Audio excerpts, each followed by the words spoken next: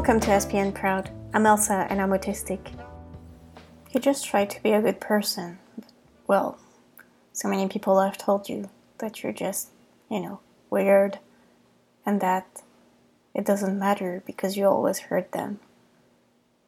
You're always gonna be the demon of someone else or their nightmare or something negative, and being a good person isn't easy.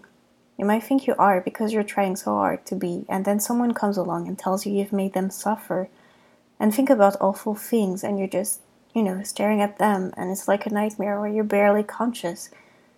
Or when you're being drawn and your eyes can't fucking snap shut, even when the chlorinated water burns hole into them.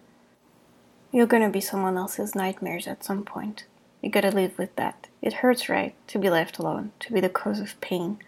To live with feelings you cannot turn into words. It's so hard. It leaves you aching for closure, for relief.